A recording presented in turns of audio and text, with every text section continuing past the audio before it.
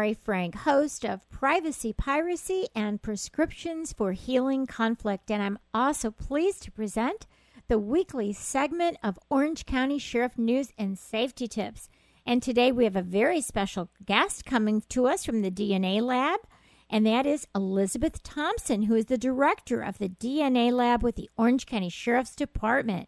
And she's been with the department 23 years, and she is one of the leading experts in DNA technology.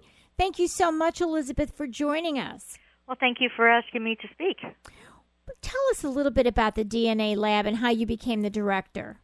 Well, our DNA Lab has been in existence since 1988, and I started in the forensic biology section, as it was called then, in 1995.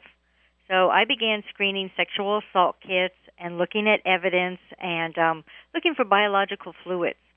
So when I joined the forensic biology unit, we were doing conventional serology as well as DNA typing.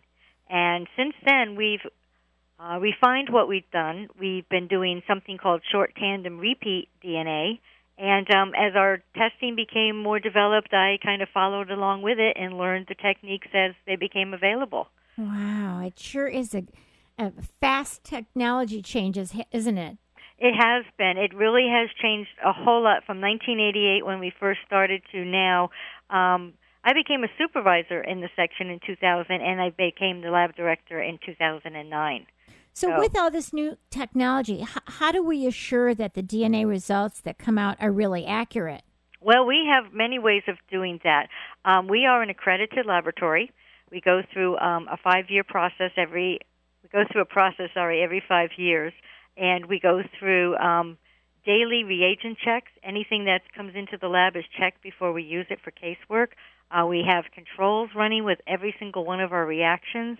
We have a lot of new equipment. Each one has to be validated before we use it. We have robotics, and they're very good at doing the tedious day-to-day transfers.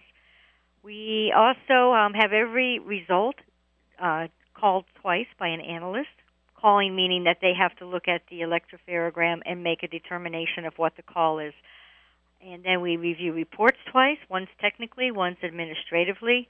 And we also have proficiency testing of our analysts. So we follow a lot of different guidelines from not only ASCLD lab accreditation, but through the FBI quality assurance standards and the DNA advisory board. So it seems like we're always undergoing audit by some organization. You got someone looking over your shoulder, so you got to make sure that you cross your T's and dot your I's. We always do. So we've always been very successful in every single one of our audits, and we do believe we put out a very high-quality product. Well, we're going to have you back next week so we can talk about one of your very new projects. So thank you so much, Elizabeth. You're wonderful. Well, thank you. All right. See you then.